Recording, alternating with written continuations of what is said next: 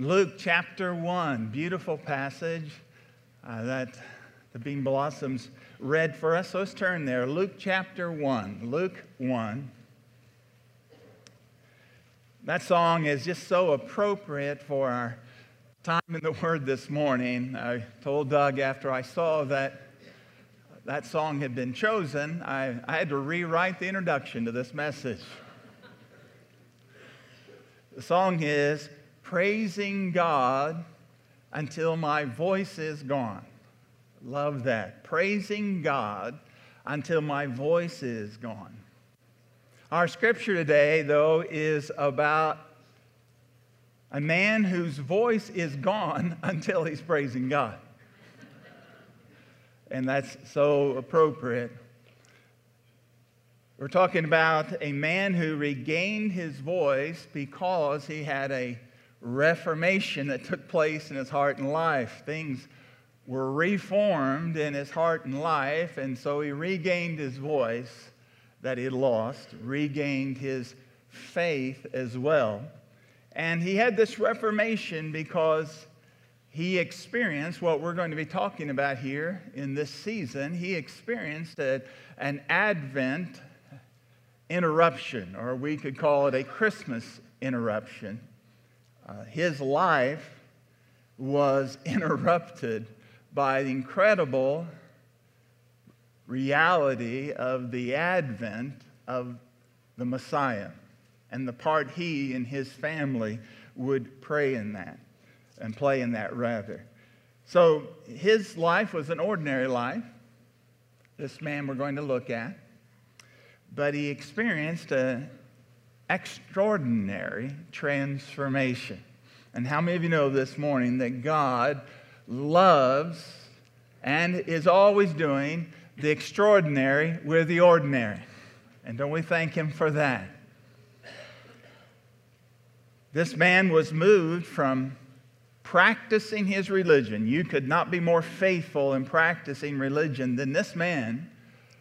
But because of this interruption in his life by the reality of God and God's plan of redemption, he went from practicing his religion to proclaiming his Redeemer. And there's a big difference in practicing religion and having a life that proclaims the glory of our Redeemer. Now, this man's name is Zacharias. Zacharias. Turn to Luke chapter 1 if you would. Zacharias means God remembers. That's what Zechariah means. Zacharias, God remembers. And Zacharias' story has been recorded in the word of the Lord so that we can learn lessons about our God we will never forget, but always remember. So God takes the experience of this servant, Zacharias, whose very name means God remembers, and he had forgotten in some ways how faithful God is to remember His people. But there are lessons in this story that I want us to see that are about our God to cause us in this season of our life perhaps, and maybe this morning in a special way, that God would grant us, maybe even as we have come to practice our religion, to have an encounter this morning with the living God that we'll never forget. Now, the way I'd like to look at this story, it's lengthy in terms of how many verses are used, but there are several lessons that I want us to see. The first I want you to see is this, that God's silence is not God's absence. God's silence is not God's absence. Now, when you open in your Bible, Luke chapter 1, and you begin to read these events, there has been experienced by the people of Israel what we could call 400 silent years. Between the last page of the Old Testament and the first page of the New Testament, 400 years. And they really are 400 silent years in a sense, because in those 400 years, God does not raise up a prophetic voice. He does not raise up a prophetic voice or give an inspired prophetic word. 400 years, 10 or more generations. And God, as far as His prophetic word is concerned, is silent. Now, God, as far as the prophetic word, was silent, but God was working. God's silence is not God's absence. And let me tell you something about our God. He is always working. He finished His work of creation. He ceased from it. But God never has ceased working. Our God is always working. And so even in these 400 years, God had been working. He had been working, preserving His people. The Jewish people had been carried away into exile. They had been brought back into Israel, and the land of Israel had literally been a freeway of war, despots, and incredible turmoil for these many centuries. And it ran right through the heart of the land of Israel, but God preserved His people. Another thing God was doing during these silent years, He was preserving His word. It was during these 400 years that the copies of God's word were being written. Hundreds and thousands of copies of God's message being written. He was preserving His word. As a matter of fact, He was preserving His word in a way that the whole world would be able to share it, because He led some of His scribes, 70 of them, to translate the Jewish scriptures into the language of Greek, spoken by the whole world. God was preserving His word, and He was preparing the world for the coming of the incarnate word.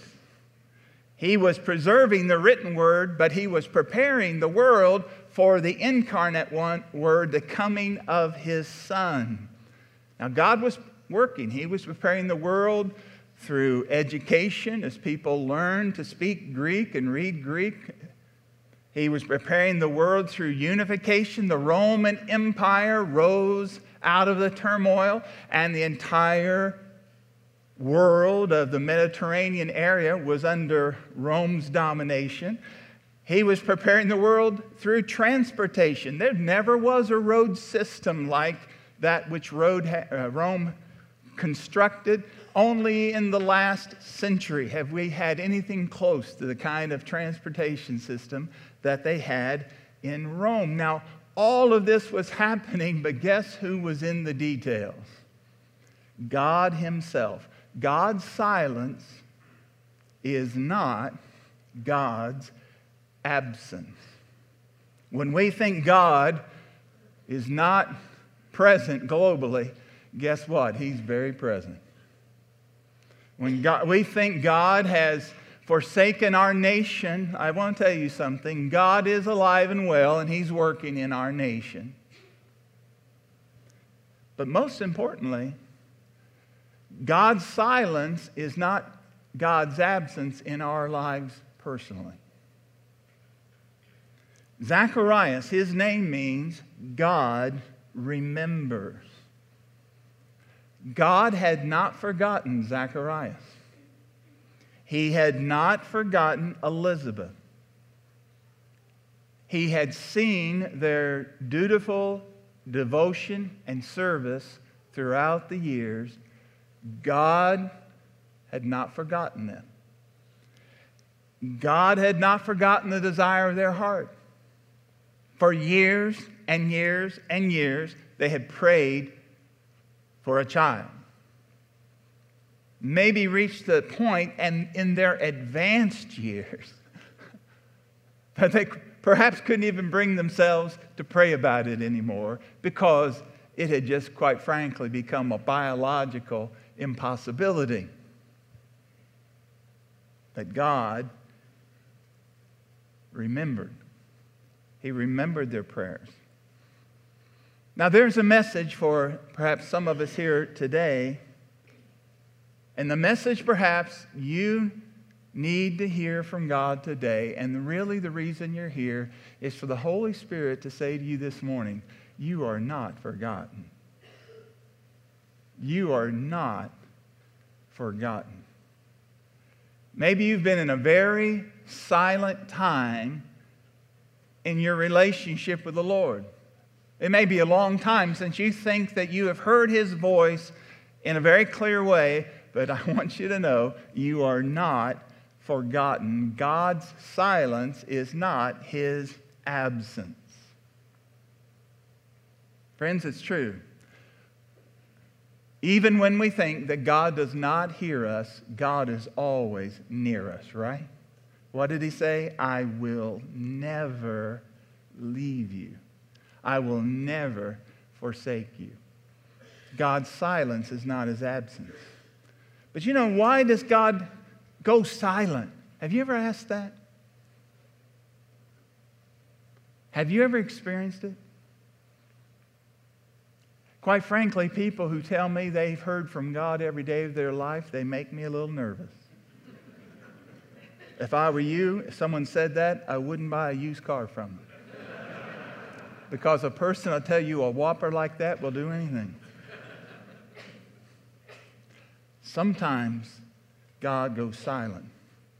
And I know what that feels like. I've experienced it myself for extended periods of time.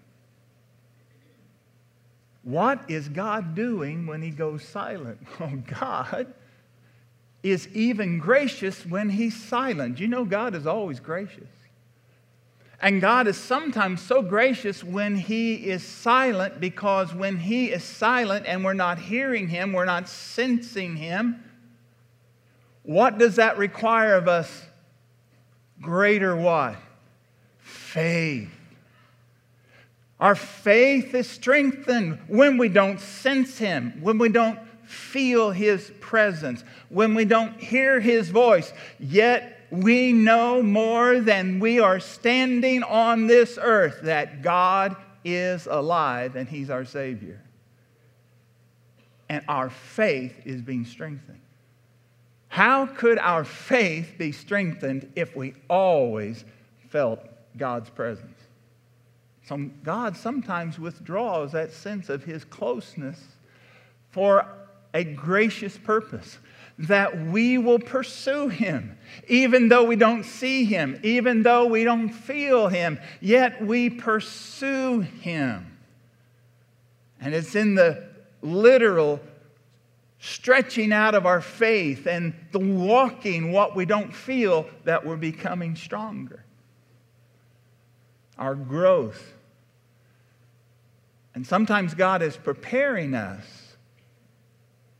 You see, if you've never experienced silence, if you've never experienced what feels like abandonment from God, how are you going to minister to people who are feeling that way, who are sensing that? You see, it's when God is silent that He is graciously silent. His silence is not His absence. So that's a lesson that we learn here. There's 400 years of silence here, and here is a man and a woman praying and praying and praying year after year after year, and in regard to their request, God is silent. Here's a second lesson I want you to see from this story.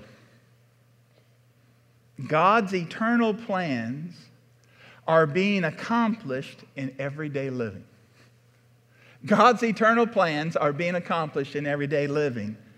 This chapter, this story, is about the coming of Messiah. It is about the coming of His messenger. It is about the fulfillment of what God had promised 400 years ago. The last promise in the Old Testament is this: I am sending my anointed one. He is coming. And before he comes, I'm sending someone to come before him who will proclaim his coming in the power of Elijah. That's the last promise of the Old Testament. And here, that promise is being fulfilled. The messenger is about to be born, and the Messiah, the Son of God, is about to be born. And God is fulfilling this eternal plan of redemption in the most ordinary circumstances you could ever imagine. Earth-shaking things, eternity-changing things are happening, and what's going on? There's an elderly couple serving God. He's faithful at his work in the temple, trying to be faithful as a priest year after year after year. His wife serving along with him, serving in their house, serving. He serves in the house of God day in, day out. The elderly couple, and this elderly couple has no clue that God in their everyday life is working out his eternal plan. While this is happening, there's a carpenter 80 miles north.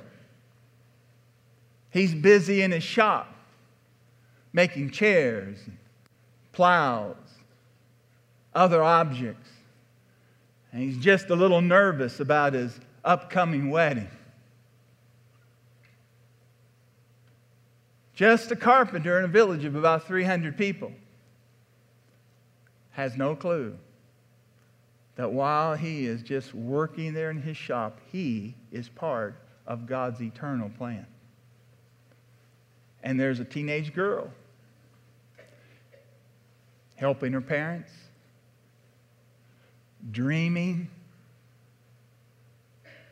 about her wedding,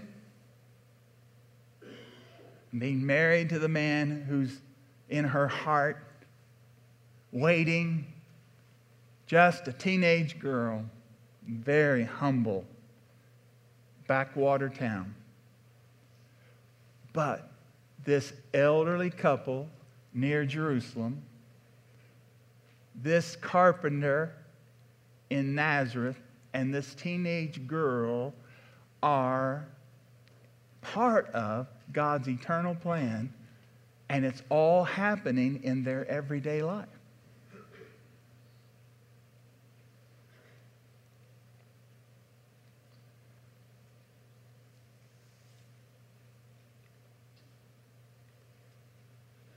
Which one of these people do you think thought for a moment that he or she was a part of God's eternal redemption plan? Do you think Zacharias, that the guy with the creaky knees as he made his way into the temple, thought he was part of God's eternal plan? Do you think Elizabeth back home, as she's kneading the bread, baking the bread, she thinks she's part of something spectacular? Do you think that the carpenter or the teenage girl have any clue whatsoever that they are part of something bigger than the universe? See, there is a life-changing truth that I want all of us to hear this morning. Listen carefully to what I'm about to say. It is impossible to serve the Lord and live an ordinary life. Did you get that?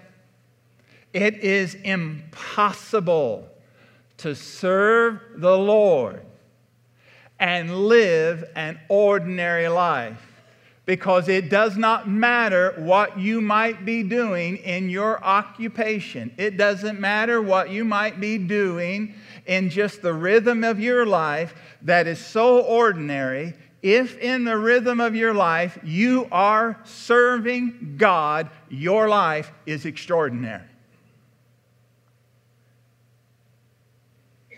Friends, your life is a sacrament. What did Paul say? Present your bodies as what? A living sacrifice. Your life is a sacrament. You are made in the image of God. You're made in His image. You are His image bearer. You reflect His glory. You are His ambassador. You make Him known. You are on mission with Him, and you are His missionary. Does that sound ordinary to you? See, folks, we have to go back to the big truths of the Bible. What I've just told you is not a pep talk to make you feel better. It is the living truth of God who cannot lie. Your life is not ordinary if you serve God. Because God has determined that He will take the ordinary and He weaves it into the extraordinary plan of His great redemption. And all of us have a part. All of us. We may think it's insignificant, but it's not insignificant to God. Now, friend, that's His truth. And what you have to do is say, Lord, let that truth grip me. Let this truth grip me. That with you, what I think about myself, that is ordinary. Yes, but because of you, you are doing something extraordinary in my life. And I'm part of something so much bigger than I could ever imagine. Now, here's the danger, though, as we read this story. Here's the danger that needs our attention. And for some here, perhaps today, this needs to be addressed today. Because what I've just said is true. God's silence is not God's absence. And that to serve the Lord is to live an extraordinary life. That's true. But here could be the problem, and it's the problem in Zacharias' life. Here it is. God's devoted servants can serve in unbelief. God's devoted servants can serve in unbelief, like Zacharias, a devoted man of God. But at this time, what is revealed, he is serving with some deeply rooted unbelief. Here's how it's manifested. Chapter 1, look at verse 18. You've already heard the reading of the text where he is told that he is going to be the father of this great prophet who'll come in the power of Elijah and be the forerunner for the Messiah. And verse 18, Zacharias said to the angel, "How shall I know this? For I am an old man and my wife is advanced in years." That didn't make the angel too happy. The angel answered him, "I am Gabriel." Only 2 angels named in the Bible. Michael, who is the angel who seems to be the leader of God's angelic forces, and Gabriel, who is the messenger angel, who delivers God's message, especially the message about redemption. He said, "I am Gabriel. I stand in the presence of God. I was sent to speak to you and to bring you this good news. I'm Gabriel. I got this from God in His presence. I've been sent to give you this wonderful news. Behold, you will be silent and unable to speak until the day that these things take place, because you did not what? Believe my words, which will be fulfilled in their time." And the people were waiting for Zechariah. He was supposed to come back out. No one was going to hang around just outside of the Holy of Holies. They saw the smoke of the incense going up, but where is he? He came out. He was unable to speak to them. They realized that he had seen a vision in the temple. And he kept making signs and remained mute. And when his time of service was ended, he went to his home. Now, let's be honest. We can understand, can't we? We can understand Zechariah's struggle. He's shuffling around in the temple to carry out this sacred duty. He's feeling weakness as he's being told that he's going to be a father. His wife will bear a son. We can identify, but there is something much more dangerous involved here. And if we just give Zacharias a pass, in reality, is what we're doing is giving ourselves a pass too. Because Zacharias was not asking. He was not asking how this could happen. How could this happen? That's what Mary would respond to Gabriel just a few months later. How can this happen since I don't know a man? I've never had intimate relations with a man. How can this be? That's not what Zacharias is saying. He doesn't have that spirit. Zacharias was disbelieving that this could happen. It's not just doubt, it's disbelief. It's active unbelief that this will happen. You notice what he wanted? He wanted something of greater assurance than the Word of God. I'm Gabriel. I received this message from God. I have come to give you this inspired message. What I have told you is the Word of God. Got anything else? Wow. The Word of God is not enough for this priest. And that explains Gabriel's rebuke. It explains God's actions. He's dealing with this man's disbelief. Now, this morning, let's be honest, aren't we thankful that God doesn't always act this way with disbelief? This would be a very quiet service this morning. Yeah. But my friends, listen. Let's not give ourselves a pass. Disbelief, just because it's not always judged by God the way He judged the disbelief of Zacharias, disbelief is just as serious wherever it's found. When the Word of God is not enough. Now, there's a warning for us here that I'd like us to think about. There's a warning for us. The warning is this: don't limit through unbelief the unlimited grace of God. Don't limit through unbelief the unlimited grace of God. And in one sense, we can never limit God in any way. He is absolutely sovereign. I understand that.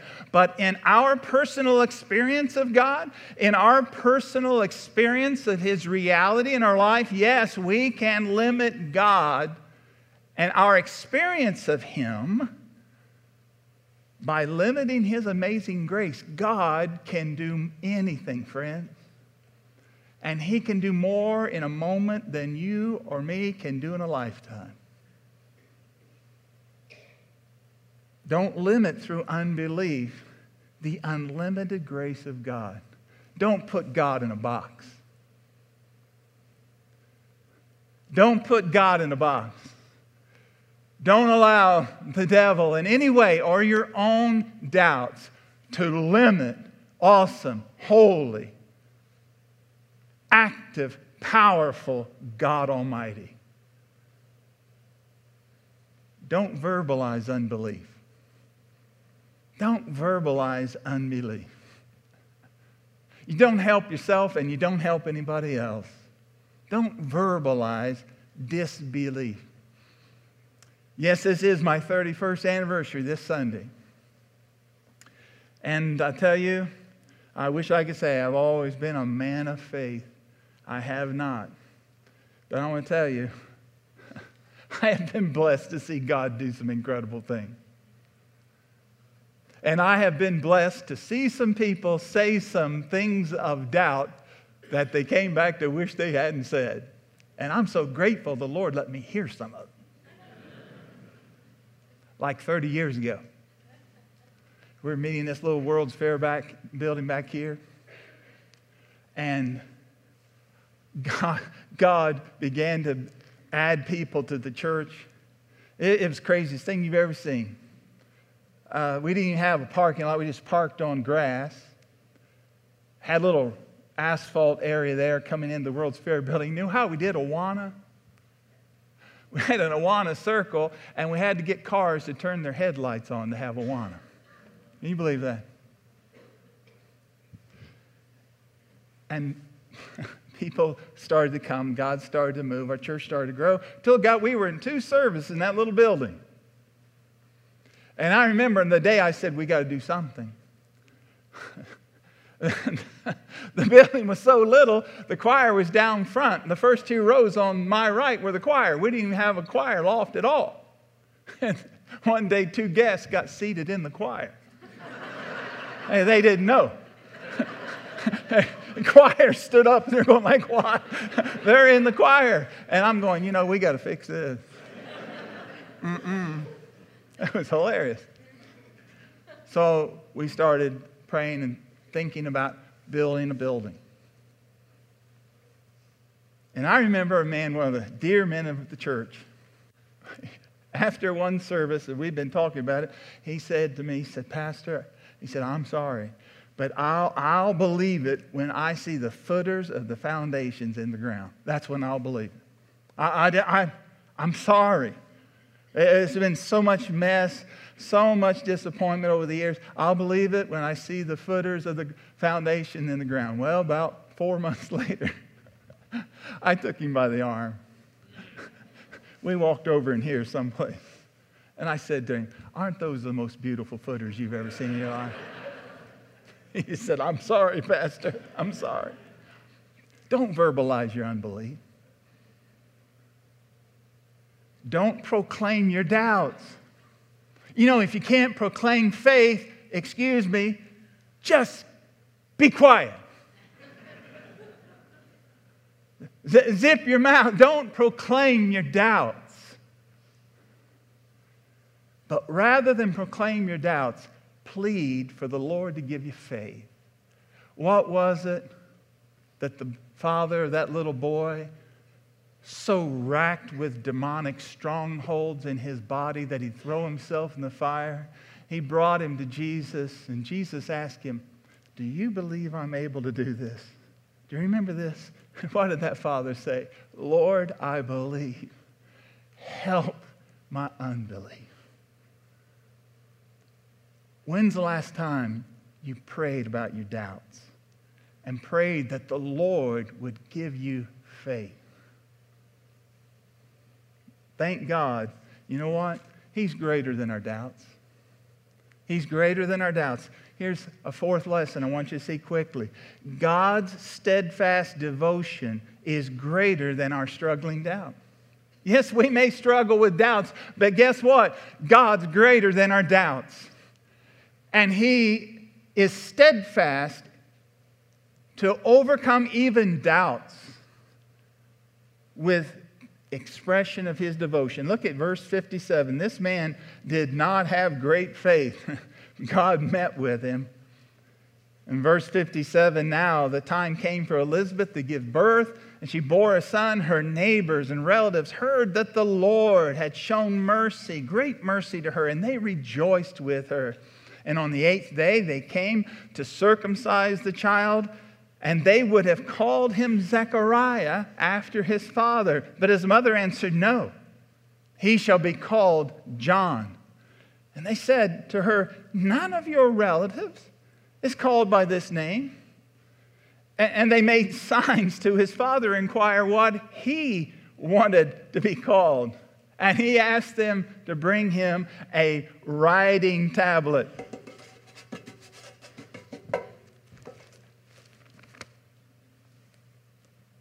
His name is John.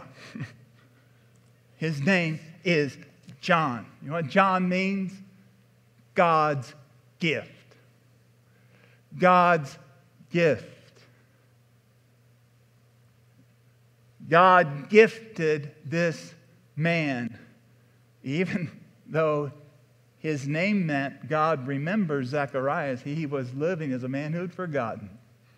But God's devotion to him and his wife was greater than his doubts. Now, Zacharias proved he was a wise man. We could say, first of all, because he agreed with his wife. That was a wise thing right there. Brilliant. All right. But he was wise because he agreed with God. No, his name will not be Zacharias. His name is what God has named him. His name is John. He will be the one to say, behold, the Lamb of God, the gift of God, who takes away the sin of the world. He wrote God's promise, and then he spoke God's promise. You just got to, after he wrote it, can't you just see it? His name is John. It's John. And he was just proclaiming God's miraculous power. Was he a man of perfect faith? No, he had proven he wasn't a man of perfect faith, but God had interrupted his imperfect faith and his doubting and even his disbelief. And the lesson that we have here from this, friends, is that our struggles with doubt do not stop the power of God. It's okay if you have just a little faith, as long as your little faith is in a big God. Right? It's not the size of your faith that moves the mountains. That can be like a grain of mustard seed. It's not the size of your faith. It's the size of your God that determines your faith. The reason some of us have such little faith is because our God is so small. And He's not small, but He's small in our mind. Some of you actually believe that He might be, on a good day, just a little stronger than the devil. My friend, God is the all-powerful, eternal, only true God. The only God that exists is our God. And there is no other. Have little faith. But have a little faith in a big God. And you find Him here in this book. The last thing I just share with you, and then we're going to respond to the Lord. This is the incredible moment to me. God's Spirit can transform doubters of God, of good news, into declarers of good news. What was it that Gabriel brought to Zacharias? Good news. I have brought you good news. He doubted. But by the time God got finished with him, this doubter of the good news had become the declarer of the good news. Wow, he was silent for about 9 months, but when he started talking, you couldn't shut him up. What a change. He lost his voice, but then when he gained it, God gave it back to him. He couldn't stop singing. He came through this time of silence. He came through this time of disbelief. He came through this time of doubt, and God had met him, and now he couldn't stop singing because it's a song beginning at verse 67. It's a song. It's known as Benedictus, because it means blessed. That's the first word. His father was filled with the Holy Spirit and prophesied, saying, Blessed, Benedictus, Be the Lord God of Israel, for He has visited and redeemed His people. He has raised up a horn of salvation for us in the house of His servant David. The Lion of Judah is coming. He's a Levite. He's the tribe of Levi. But he's singing praises about David's greater son who's coming.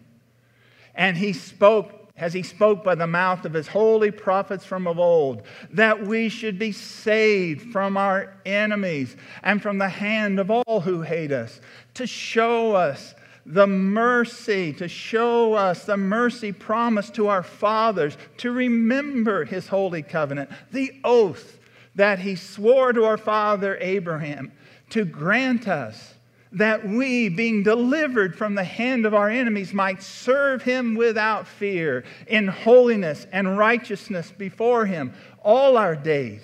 And you, my child, will be called the prophet of the Most High, for you will go before the Lord to prepare His ways, to give knowledge of salvation to His people in the forgiveness of their sins, because of the tender mercy of our God, whereby the sunrise shall visit us from on high, to give light to those who sit in darkness and in the shadow of death, to guide our feet in the way of peace. That's quite a song, right? I mean, 9 months when he got his chance, he went for it, right? I mean, it became a hit all over Israel. He's proclaiming the good news of God's salvation. He had lost his voice, but now he's singing. Guess what? Now he's not practicing his religion. Just practicing religion. He's proclaiming his Redeemer. Which are you doing today? And what makes the difference? This is what makes the difference. Verse 67, he was filled with the Holy Spirit. He was a vessel of the Holy Spirit. Oh, he's just ordinary. But he's extraordinary because he's a vessel for the Spirit of God.